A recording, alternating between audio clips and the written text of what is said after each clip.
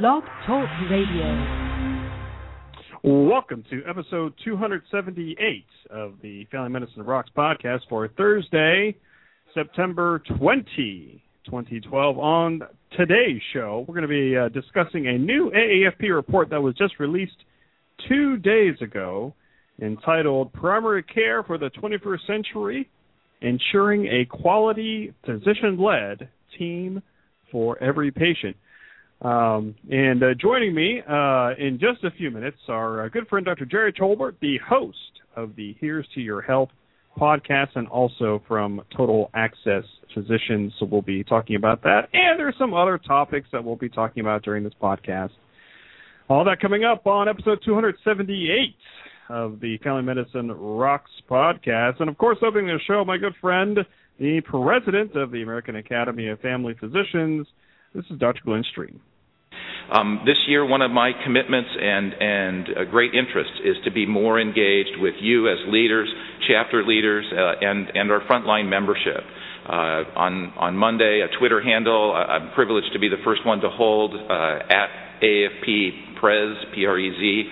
I already have 29 followers. I feel so proud. I have a long way to go to catch up to our current student board member, Kevin Bernstein, who has a little over 1,000.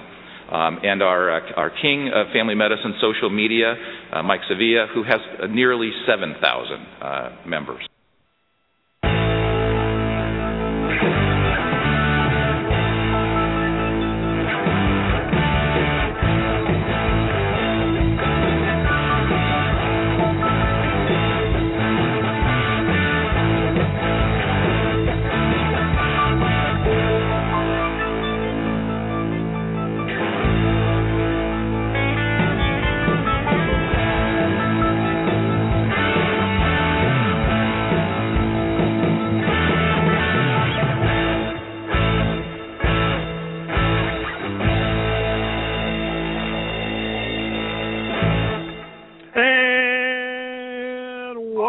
Show that is passionate about medicine and social media. This is the Family Medicine Rocks podcast. I'm your host, Family Medicine's talk show host. I don't know, I'm just making up titles for myself. Hey, my name is Mike Sevilla.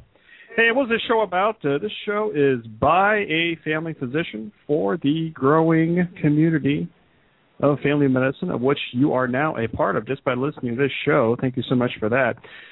I invite you to check out my digital library of stuff at FamilyMedicineRocks.com. Shout out to all the people who follow me on Twitter. All 10,126 people follow me on Twitter. Thank you so much for that.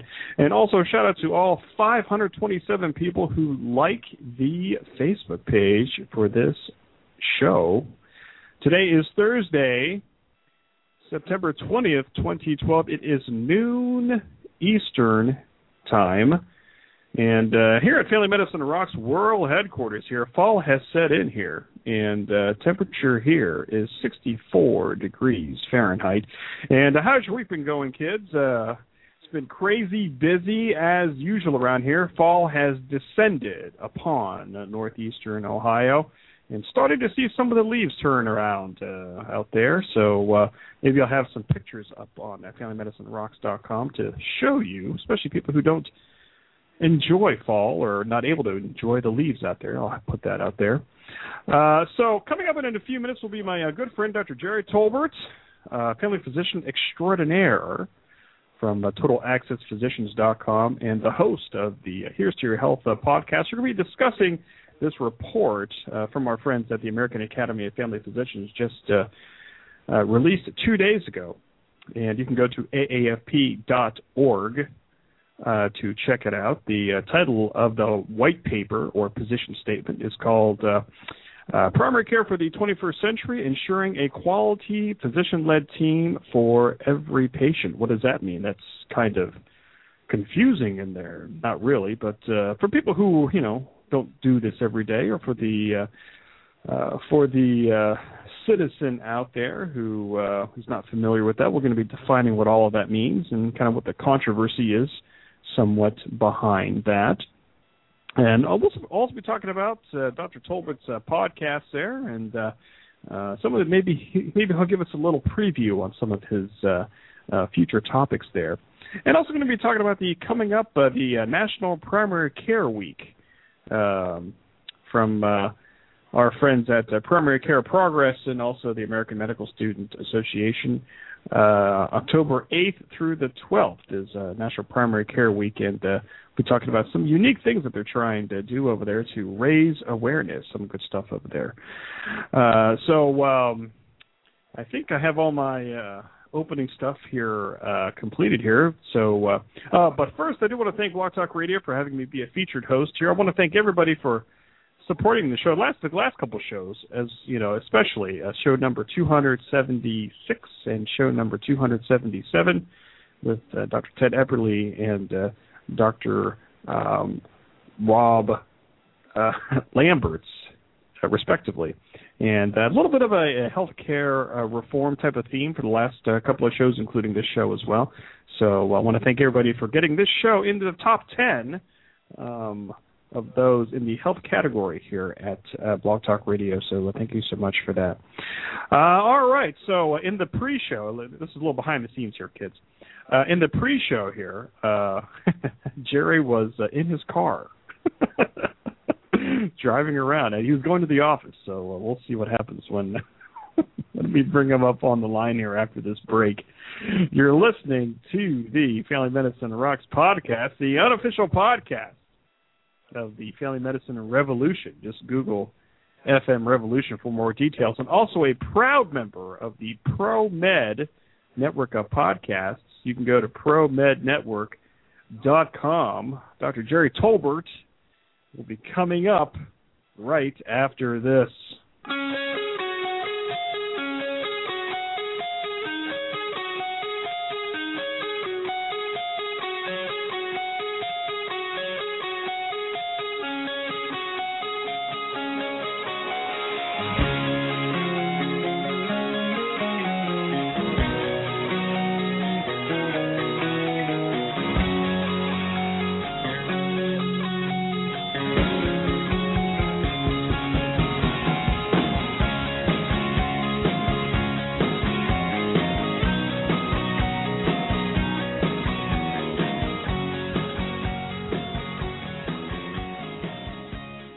That's right, the show that is the unstoppable force of family medicine. This is the Family Medicine Rocks podcast. And on the line with us, our good friend, the host of the Here's Your Health podcast from TotalAccessPhysicians.com, Dr. Jerry Tolbert is with us.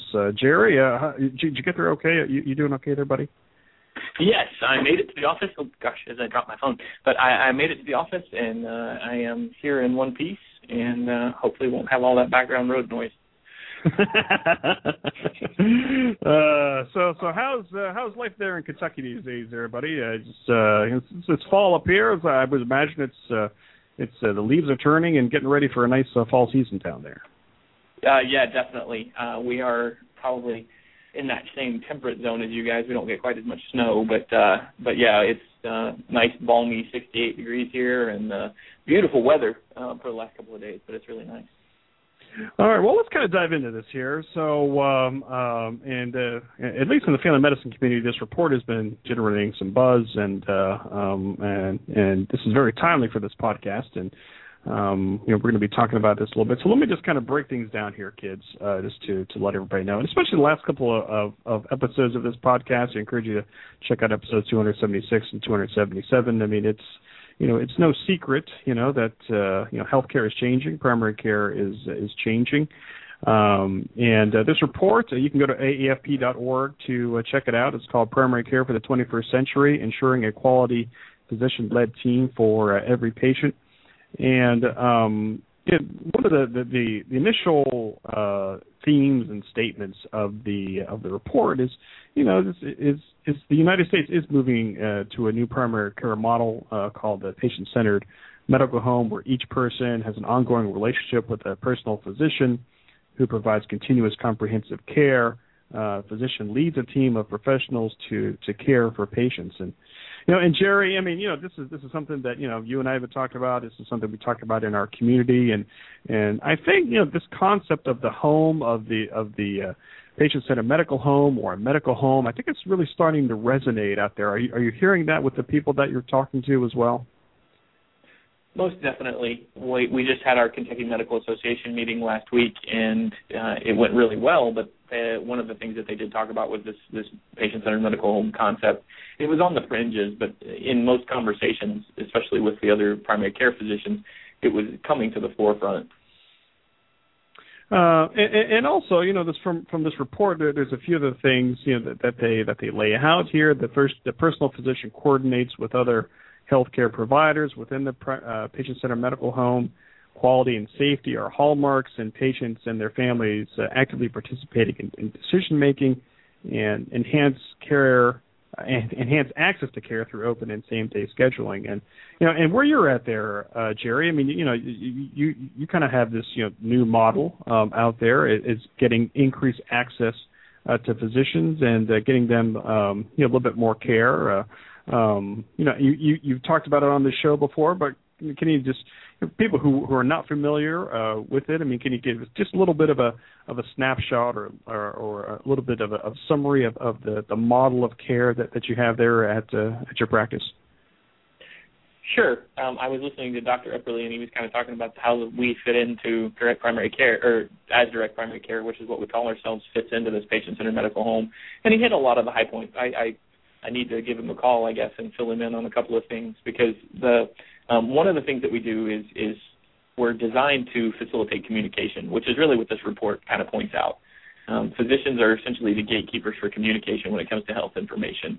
And as a direct primary care practice, we just take that one step further and say, you know what, let's go back to the old days where you had a doctor, and that doctor was the one that you saw every time you went to the office, and when you call to ask a question, especially a medical-based question, you talk to the physician or you talk to somebody who can actually answer the question rather than somebody who says, hold on, let me get the doctor.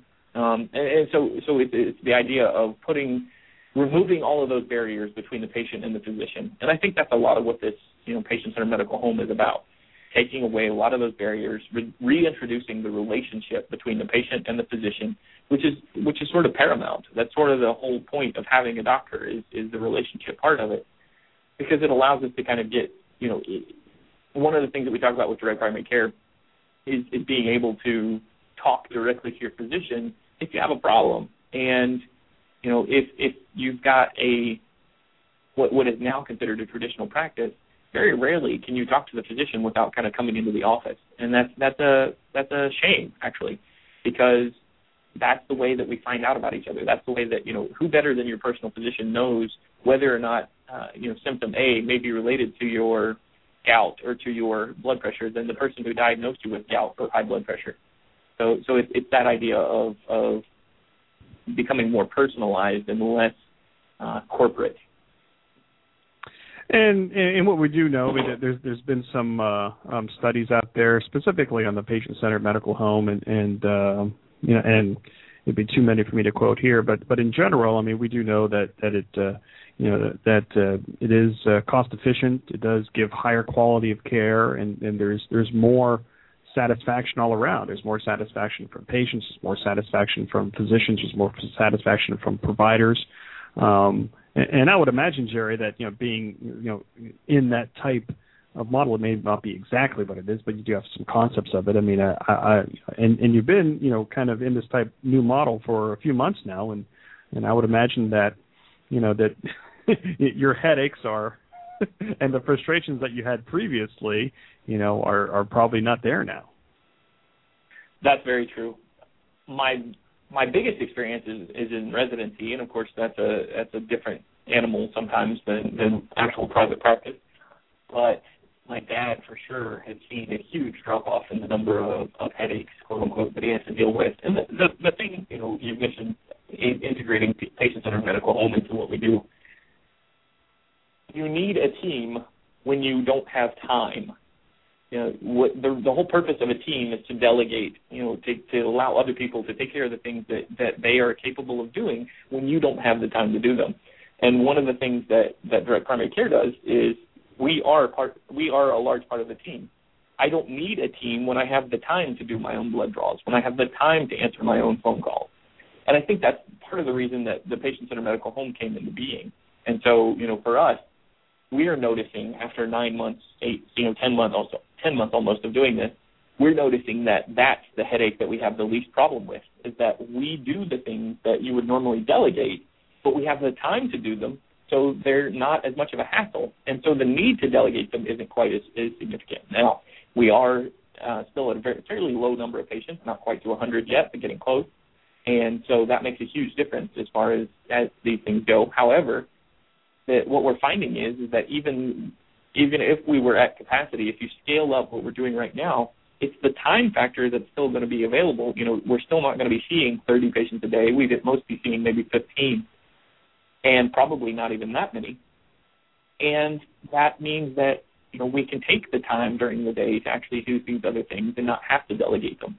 I think when you do have to delegate them, it's important to have somebody that you trust to do that with, and that's this report kind of talks about that. And I think that's kind of the thrust of this report. But yeah, we really enjoy being able to take that time and do those things. It's definitely, like you said, it's not a headache anymore to actually take care of people. I guess on the line is Dr. Jerry Tolbert, the host of the Here's to Your Health podcast, and we're discussing this AAFP report, the American Academy of Family Physicians report, released 2 days ago on September 18, entitled "Primary Care for the 21st Century: Ensuring a Quality Physician-Led Team for Every Patient." You can go to aafp.org. You can even download it yourself. It's a downloadable file, and you can read the whole thing yourself. So, Jerry, let's kind of dive into this a little bit. So, how this kind of came about was that everybody knows that there's a primary care shortage, and that there's a lot of numbers out there. I've seen them up to 45,000 too few primary care physicians by 2020, which causes you and I and the American Academy of Family Physicians to say, hey, we need more primary care doctors. But then the discussion shifts towards, well, we need more primary care providers and nurse practitioners, come into the discussion along with other mid-level providers. And I just want to say, right out front here, that we have a nurse practitioner in our office. And we work with the nurse practitioners. That person is part of the team. We're not against nurse practitioners, but this is kind of what they're saying here is that in this report is there's a lot of people out there. There's a lot of organizations who have said that nurse practitioners should be leading these patient-centered medical homes or leading these patient care teams. And we'll get into why, the AFP doesn't think that they should, but that's kind of the thrust of the whole report. I mean, would you say that's right there, Jerry? Most definitely. I think it's the idea of, using the team concept to kind of restate the fact that the Academy says, physicians are the ones that need to be the team leaders and need to be the core of that team, and that's where the patient-centered medical home idea came from. I think that the Institute of Medicine report, there's a quote in the article that talks about the Institute of Medicine report from 1996 that talks about, I'm just going to read the quote. It says, primary care is the provision of integrated, accessible healthcare services by clinicians who are accountable for addressing a large majority of personal healthcare needs, developing a sustained partnership with patients, and practicing in the context of family and community. And it says clinicians, and I think that is a broad term, but I think that definition, it is referring directly to a physician-patient relationship. Now, I think sometimes we try to swing too far the other direction where there's not that relationship, and I think that's where the team falls apart. So that's kind of that's the thing that I worry about most. And again, I think it all comes back to time. I think if we had more time to sit down and do the things that we need to do, this wouldn't be as much of an issue. And some of the other things in this report, and there's this great infographic for people who are, graphically inclined that kind of maps out, kind of a summary of the report at aafp.org. And we should say, as part of this podcast that, the views expressed by the host and the guests are not necessarily those of the American Academy of Family Physicians. So there's a couple of guys just kind of talking and reacting to this report. But one of the things that they do to try to delineate this, is the years of education.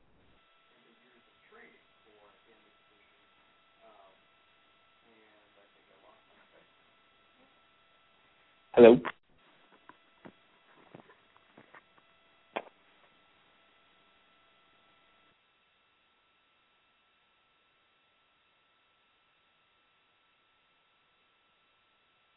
Mike, I don't know if you can hear me, but I can't hear you. How about this? How's that? Yeah, that's better. Gotta love technology here. I lost I lost my Skype. I'm just gonna keep talking here. One of the things that they outline here is the years of education and the years of training for a nurse practitioner and also a family physician. Family physician has 11 years of training. This goes back to their bachelor's degree and their MD or DO degree, which is another 4 years. It's 4 years and 4 years, and then a residency is 3 years, and that's kind of how you get to the number 11. And just in general, what they outline in this report is, for a nurse practitioner, you have a bachelor's degree, 4 years, and a master's. That gets you 5.5 to 7 years, because some states don't require a master's level of training. And what the academy is saying is that that there's no way that a nurse practitioner would be able to lead a patient-centered medical home or a patient-led team because of that training, because physicians, especially family physicians, they're trained to, they have a broader and deeper expertise in diagnosis and treatment of problems and complex diagnosis. And one of the interesting things that the stat that they bring out here is that 3 out of 4 patients prefer to be treated by a physician and believe patients benefit from when a physician leads the healthcare team. So these are some of the things that we've been talking about, at least in the family medicine community. What do you think? What do you think about with that when you read that, Jerry? I do like that section. I mean, it does kind of very starkly present that information, that idea that you don't have to necessarily even have a bachelor's degree in order to go into the Master's of Nursing program to get the APRN degree. And I think that 5.5 years is the minimum that it can take, and that's not common, but it still happens. But that difference between 5.5 years and 11 years doesn't seem huge when you're looking at it long term, but in the short term, that's a huge amount of training. And if I think about losing 5 years of the training that I underwent, I wouldn't be ready to, work in an office, let alone have my own office.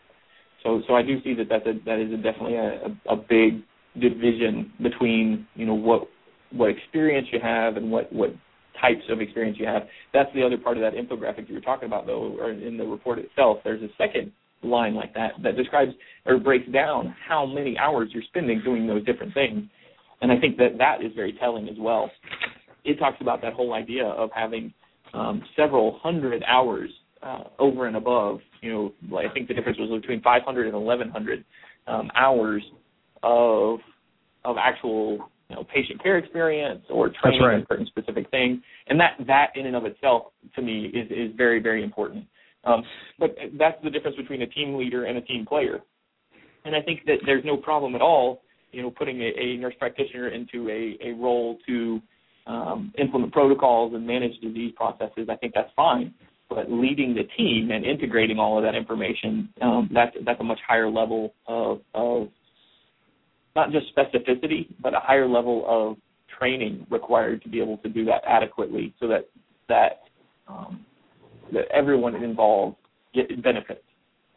Yeah, and this report is at AAFP.org, and they do lay this out graphically in the report as far as the hours. And I'm just going to lay this out for people. For the family physician training, you get 2,700 hours of lecture, 3,000 preclinical hours, 6,000 clinical hours. So that is, as you progress in your training, some of that's classroom work, some of that is like in hospital work, as it defines clinical training. And, 9,000 or 10,000 hours in residency, and that all adds up to 21,700 hours of training. And when they outlined the nurse practitioner, 800 to 1,600 hours of lecture, between 1,500 and 2,250 hours of preclinical study, depending on your state and requirements, and clinical between 500 and 1,500 hours, and that total is 5,350 hours compared to the family physician of 21,000 700 hours. And, I wasn't aware of that either, Jerry. I mean, just kind of, laying all that out. We all knew that, obviously a physician has more training, but kind of breaking it down that way, that was kind of surprising to me. Yeah, I agree. And there's actually and before, one of the common kind of arguments against that whole idea of, well, it's 5.5 years to get the nurse practitioner, but then you can do kind of what you want at that point.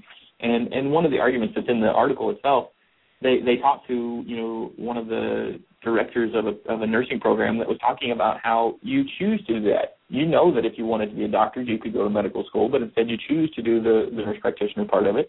And you understand going in that it's not going to be the same level of, requirements, not only for education, but also for, what you're doing when you get out.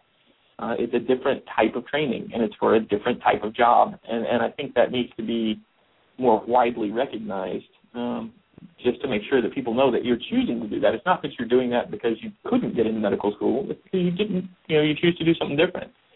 So I think that's important too. And I think that degree of difference in the number of hours, that is another thing. I mean, if you decide that you want to have a different lifestyle, you don't want to commit to 11.5 years of training, but you still want to help people, I mean, I think that's a great way to do it. I think that, you still have a level of training that's going to make you, make you marketable and make you able to better help people from a healthcare perspective.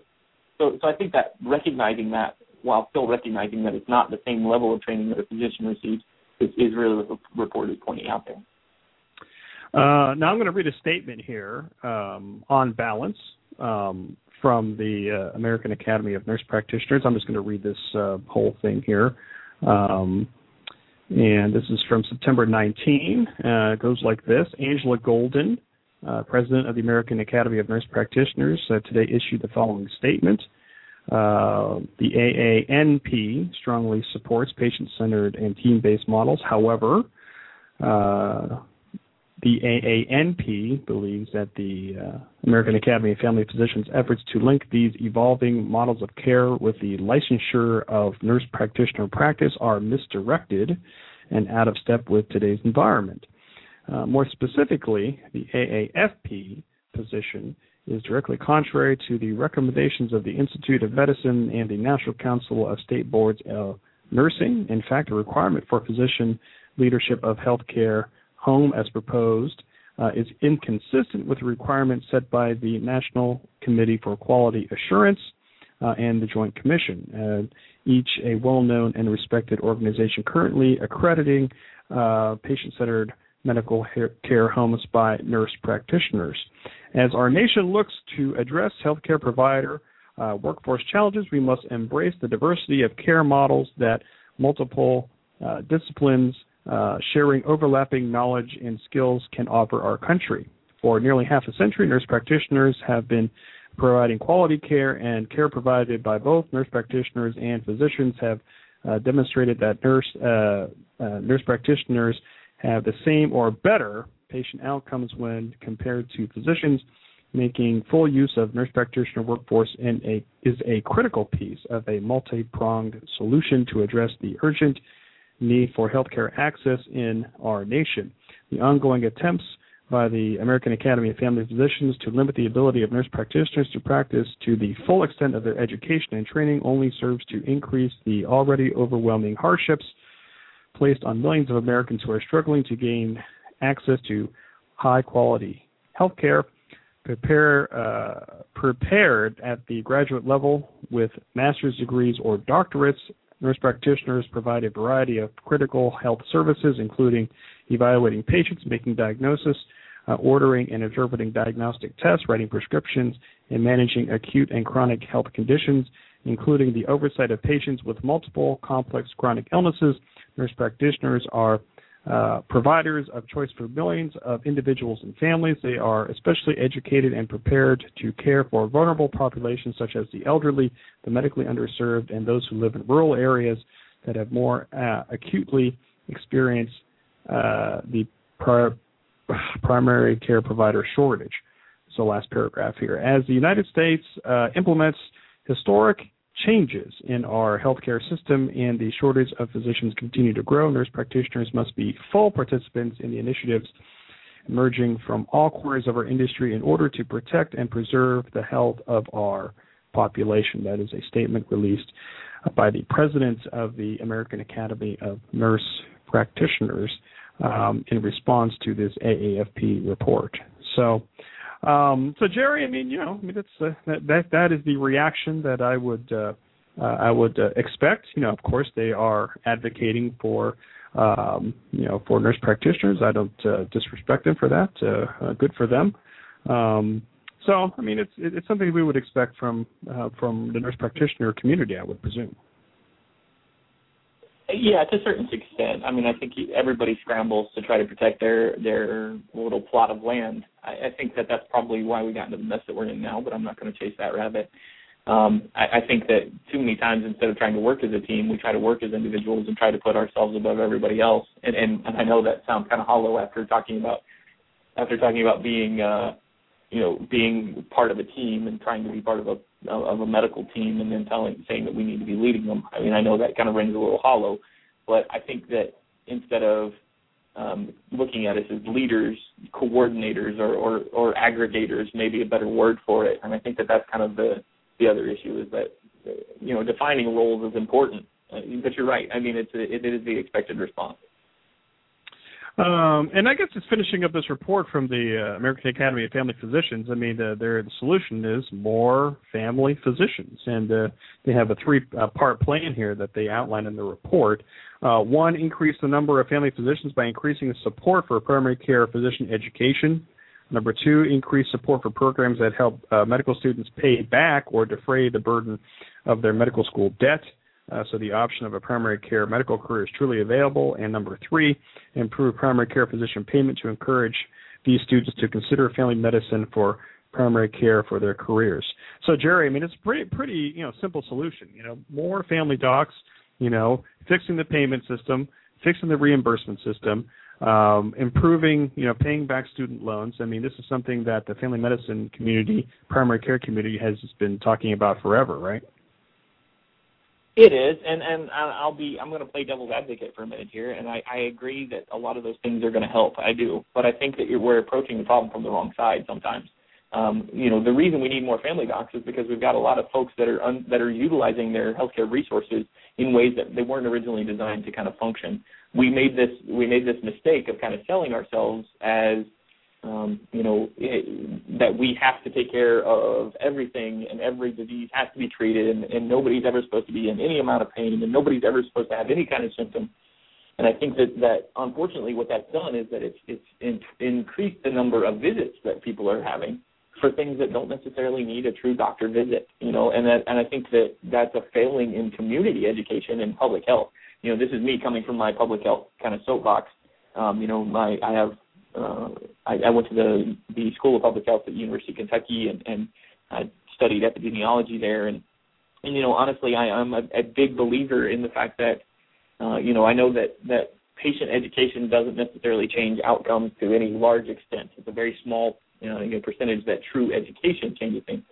But changing the way the system functions, and the way that people actually see the healthcare system, the image of the healthcare system, if you will, that can potentially fix some of this issue. And I think that you're right. It is a simple solution in thought and in theory, but if we try to increase the number of primary care physicians, what we may run into is the same problem that we've already had, because we're going to have more and more people. You're looking at scaling the size of the population, and that's part of the reason why these numbers kind of come out, depending on who you look at, as far as the 23,000 or the 46,000 or the 100,000 or whatever missing family or primary care physicians. I think if we sat down and said, hey, you know what? Not every head cold needs to be seen by a doctor. How many visits do you think that would cut out for you in a week? Yeah, and actually we got a response on Twitter actually 2 minutes ago. So this is real time. So this is from Twitter from somebody named ICU Stat who identifies themselves sounds like a nurse anesthetist. But the comment goes like this: that reminds me of the ongoing battle between the nurse anesthetist and physicians, all about disbursement of dollars, not about patient outcomes. And I would disagree with that. I think what the Primary Patient Center Medical Home is they're really pushing, more towards higher quality of care, lesser procedures.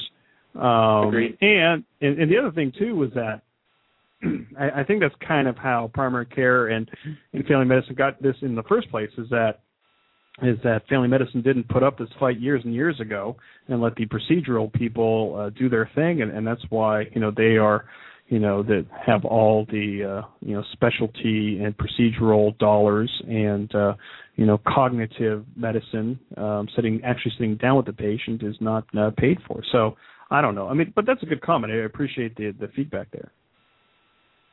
Yeah, I agree. I mean, it is the same thing, and there are very large similarities between this because this is, a lot of it is unfortunately and in my opinion, poorly about money, but there are parts of it that are very much about outcomes, like you said, and I think that's something that we have to kind of show, that not just your outcomes on a hemoglobin A1C, which is an important indicator, but it's not the be-all, end-all, and that's not only is that where reimbursement is coming from. That's where some of these other numbers are coming from. They talked about in the article about how nurse practitioners do have sometimes better outcomes, and that's partly true. Part of that is that they have more time to deal with patients. They take more time to deal with patients because, their reimbursements aren't necessarily based on the same. They're based on similar factors, but not always the exact same.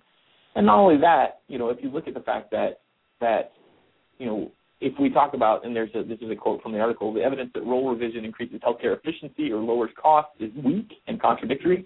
Healthcare planners need to be alert to the possibility that while non-physicians cost less to employ than physicians, savings on salaries may be offset by lower productivity and less efficient use of non-staff resources. And that last part, that less efficient use of non-staff resources, I think that's one of the things that extra 500 or 2,000 or however many hours that was, 5,000 hours that we have as physicians, that's one of the extra things it teaches you, especially as a resident. One of the things that I remember learning is efficient management of resources. My dad is very fond of asking the question, okay, what will I do if this test that I'm about to order is positive? And what will I do if this test is negative? And if you answer the exact same to both questions, then there's really no reason to order that test. And I think that's something that it takes a little bit of experience to really learn. Which tests are actually going to change the outcomes? Which tests are actually going to be useful versus tests that we do to round out our algorithm or tests that we do to, cover ourselves for legal services. I mean, that's part of the bigger picture here. And I think that this is the blind man and the elephant. We're looking at the tail of this elephant here and talking about these things between physicians and non-physician providers. But we're not seeing a bigger picture here, which is that it's the healthcare system that's forcing us into this kind of position. So there's much deeper issue going on here, and I think that's kind of the other big thing. And a couple other things, then we'll move on. I mean, the physician community is kind of getting behind this. There have been statements from the American Academy of Pediatrics, the American Medical Association, and the American Osteopathic Association supporting this report. And something interesting that the AFP is doing, at least on their Twitter feed, is that there seems like they are replying a lot of people, looks like some politicians and other kind of opinion leaders out there trying a Twitter campaign to at least raise awareness. I'm not sure what other social media things that they're doing, but that seems very interesting to me. Do you have a reaction to that, Jerry? I don't know. I always think it's interesting when people beg for retweets, and I know it's not begging, it's asking. But it's the same idea of, I think you're appealing to the right folks, but it's sort of one of those things where if they're not aware of the issue, making them aware of the issue is important. And so I agree that's something that needs to be done. I think, too, that the people they're approaching are some of the appropriate people. You want people that are in oversight positions to know what's going on and to be looking at these things not because of a lobbyist, but because of the actual fact. And I think that's where we get into a lot of trouble on all of these government things. But I think here especially, it's whoever has the loudest lobby gets the most money. And I think that's what we've got to be careful of. And I think they're trying to find a hashtag for this deal. It's really interesting to try to analyze this thing. And I've seen like MD for all, which I think is interesting. But I had some of my Twitter friends who are DOs saying, how about MD or DO for all, or something like that. I mean, there's not going to be one all-encompassing type of thing. But I think it's interesting that the Academy is trying to do this kind of social media campaign. I'm glad that they're trying this out. I'm not sure what other things that they're trying to do from a social media aspect. But you're not going to help them with that. But that's I'm not bitter, no. But this whole family medicine revolution that we have out here. I mean, I think they could have, try to engage some of that. Maybe they tried to, and nobody really responded except us. But it would have been interesting to try to coordinate that type of social media effort to raise awareness for this report. Having people from the not really Academy staff, but AAFP members trying to, and maybe they are going to be doing that. I don't know. Maybe it's only been 2 days, so I have no idea. But it's interesting to me, kind of this kind of social media campaign that they're trying to get out and to increase awareness of this report. And I don't know if that made any sense, Jerry. It did. I mean, you're talking about modern warfare. This is the way that battles are won these days, is by who has the loudest voice. It's unfortunate sometimes, because sometimes the loudest voice isn't necessarily the correct information. And I'm not saying that we have incorrect information. I'm not saying they have incorrect information. But people listen to what they hear, and if they don't hear the whole story, or if they only hear the bits and pieces that make side A or side B look good, then they don't make informed choices. They just make choices based on what they hear. So everybody's got to be careful when it comes to that kind of battle. Jerry, I think they're listening to us right now because I'm scared of them. Because they have an reply to our friend ICU Stat, just as we mentioned them on the show. They said, this is AAFP talking. Patient outcomes are the key driver for success using PCMH, allows providers to play to their strengths. So thanks to AAFP, and we take back all the mean stuff that we said about you during the show. I take back most stuff. No, I'm joking. I take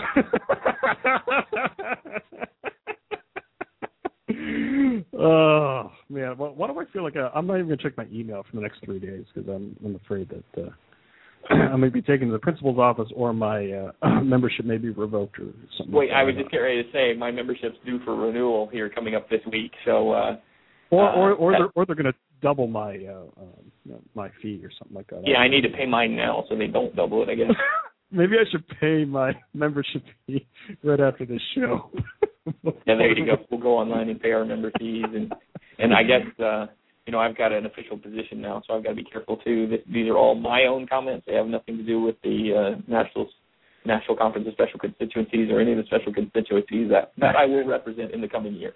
That's right. I will take the hit for you, Jerry. Don't take anything that Jerry says it's my fault, because it's a well-known fact that they don't like me at all. They just know that you like to stir the pot. Is that enough cover for you? Because you're just starting your business. I don't want to. That's true, but people know that I say what I think. I mean, I don't pull punches, and I do listen to what other people have to say. I'm very cognizant of other people's opinions, and I try to see things from their side. So I'm not saying that anything I'm saying is the way things have to be. I'm just throwing out there the way that I see things, and the way that I hear things, and the way that I think we may be able to make a bigger impact. All right, so we have a few minutes here. You have any closing thoughts on this topic? I mean, I think we've said it all. I mean, I think it's about physician-led teams, and this report very much lays it out. Go to aafp.org and download it. Primary care for the 21st century, ensuring a quality physician-led team for every patient. Anything else on this, Jerry, before we move on?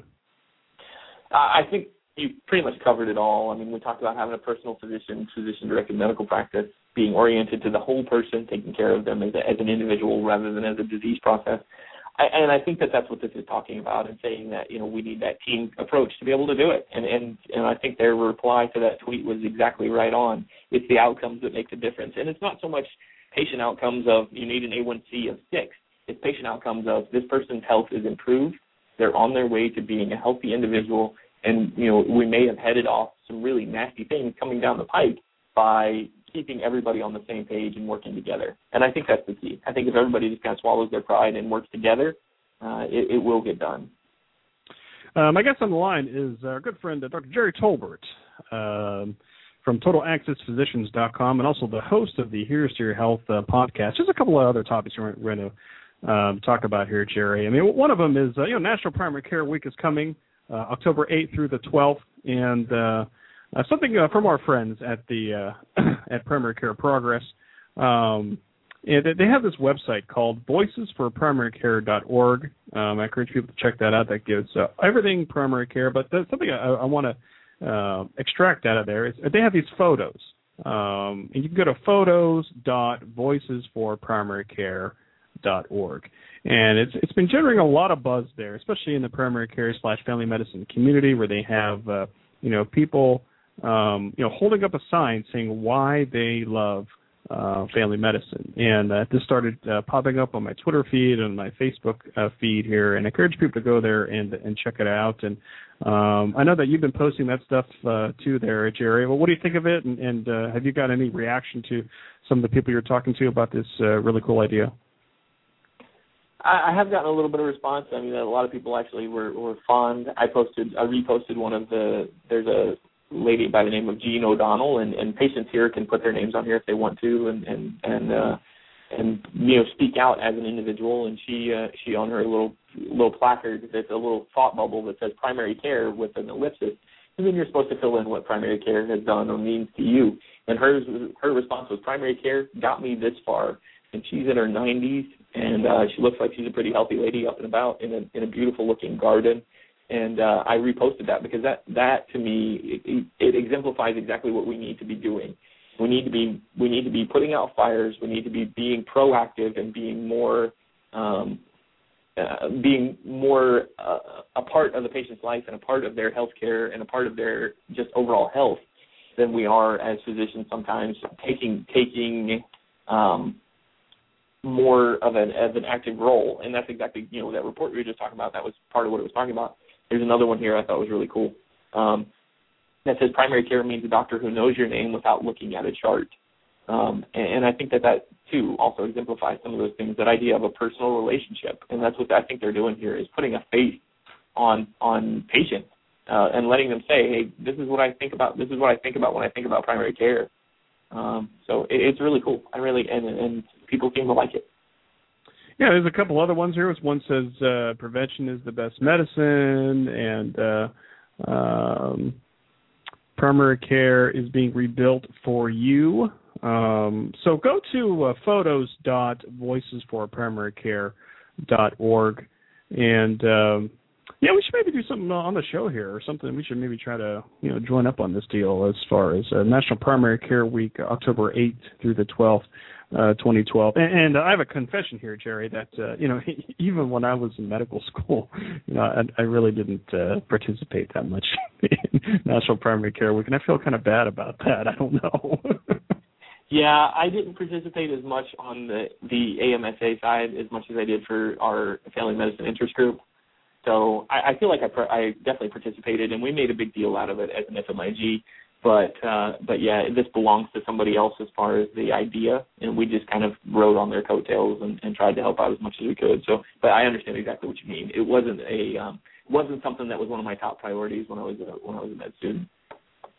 Well, that's kind of one of my beefs. That's kind of one of my things that get me upset about things, is that when people try to put together some of these awareness campaigns or that type of thing, and I don't know how much collaboration is really out there, because a lot of people, a lot of organizations, a lot of individual people, they just want to take credit for the whole idea, and we have all these silos out here. In primary care and family medicine, and it gets me really upset sometimes when somebody comes up with an idea and that people just don't want to kind of participate in it. They just want to have their own thing, and I think that's something that really dilutes the message that we have sometimes. But that's just kind of a random thought. I mean, I wish it was some way that we could really come together and have our voices be one, rather than having all these silos out here.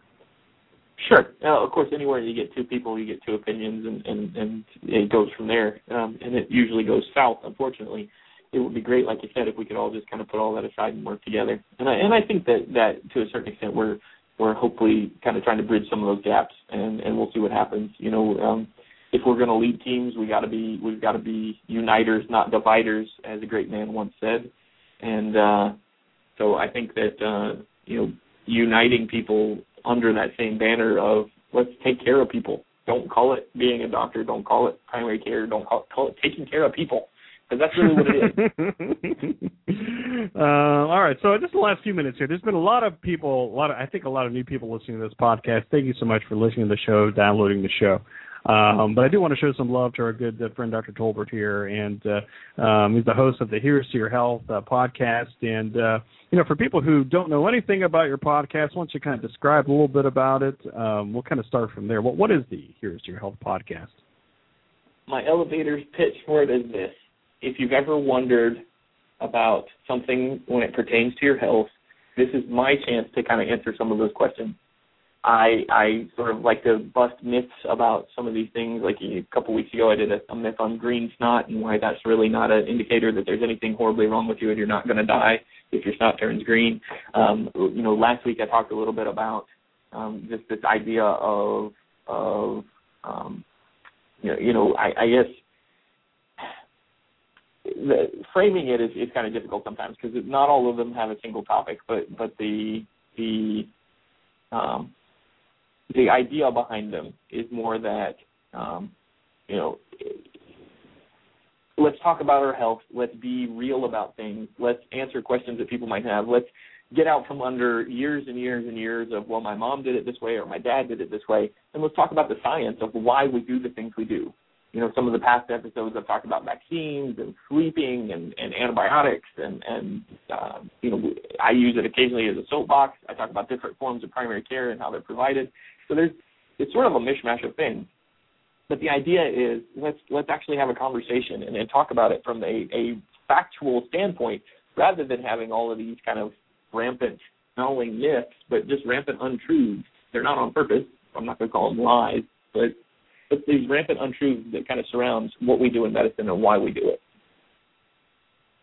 Cool. And then you just launched your next season, and I think you have a couple under your belt here. And, since we're live now, when would you anticipating your next episode? It will be probably towards the end of this month of September sometime? And actually maybe hopefully within the next couple of days. It's going to depend on how busy I get. I've got a bunch of stuff going on tomorrow, but I've just got to cut it. I've got a lot of the information already lined out and some of the recording done. I just have to cut it all together. And that usually takes me a couple of hours, so I just have to have a time where I can sit down and do it.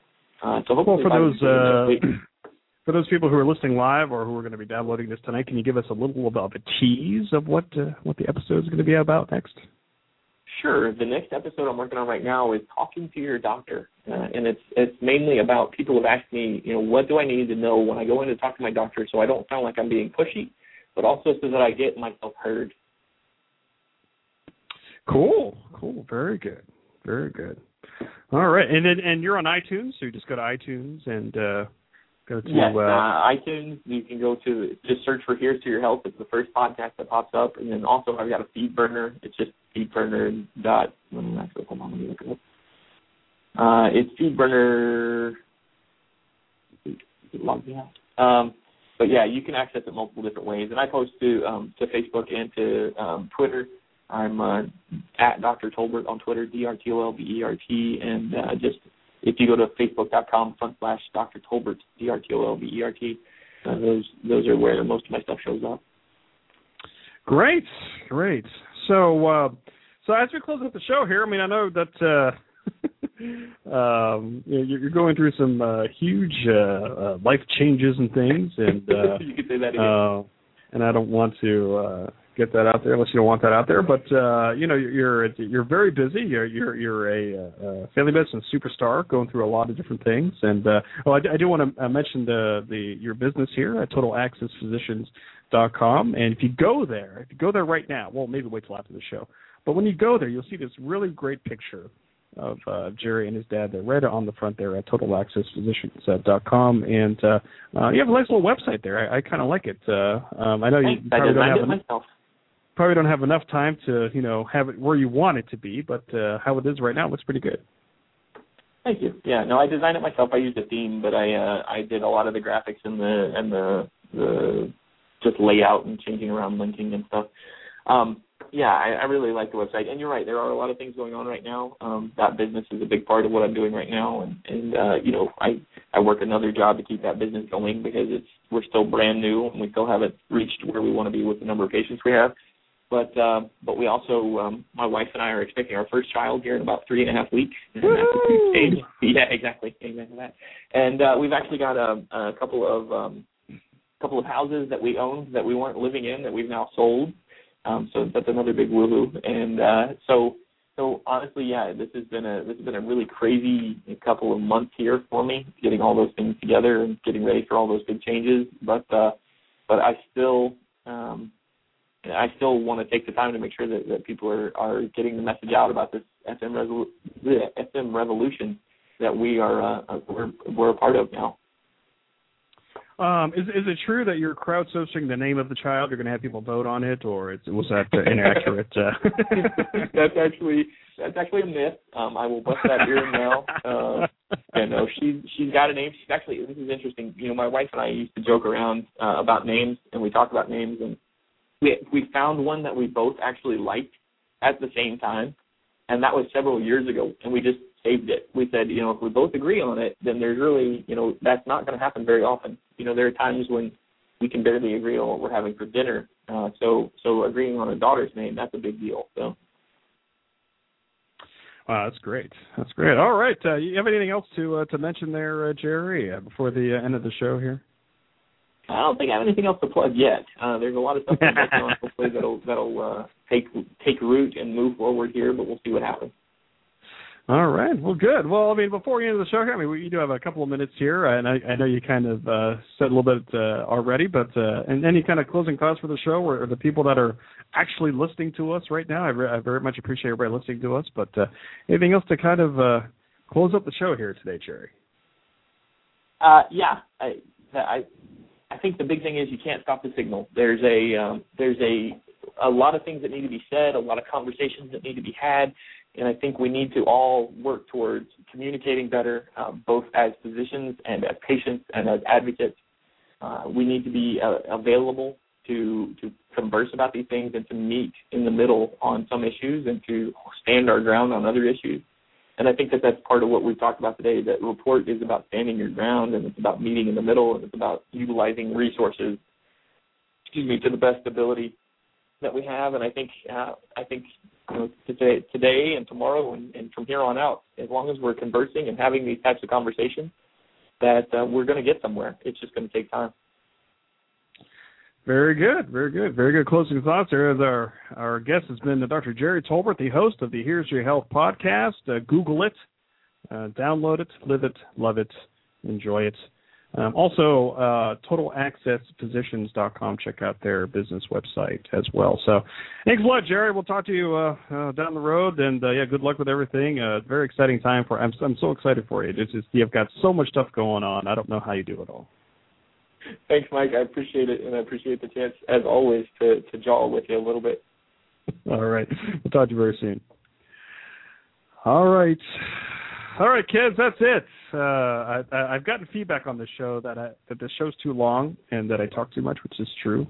But if you do, just fast forward to where you want to do it. So, but I'm under 60 minutes for this show, so thank you so much for that. My name is Mike Savella. Just go to FamilyMedicineRocks.com. And, yes, we do have an iTunes feed for this show as well. So for those of you who are on iTunes who just upgraded to iOS 6, just put us in your iTunes feed. You just download it anytime, and it'll be on your device. You can listen to it anytime as well. Also, I'm on LinkedIn as well, MikeSavella.com. MikeSavella.tv gets you to the YouTube page where it has my TV interviews like this very week. You can check that out as well. So thanks again, everybody who listened to the show. The last couple of shows have just been fabulous. We've been in the top 10, the top 5 in our category here at Blog Talk Radio. I want to thank you so much for that. You can leave feedback at FamilyMedicineRocks.com. You can also go to the Facebook page at Facebook.com/FamMedRocks. So enjoy the fall out there, kids. Follow me on Twitter at Dr. Mike Savella. That should give you all the show updates, and also on the Facebook page as well. Thanks again to Dr. Jerry Tolbert, my good friend. And thanks everybody for listening live, and also people who have downloaded the show as well. Have a good week. Have a good weekend. And we'll talk to you all very soon. Take care.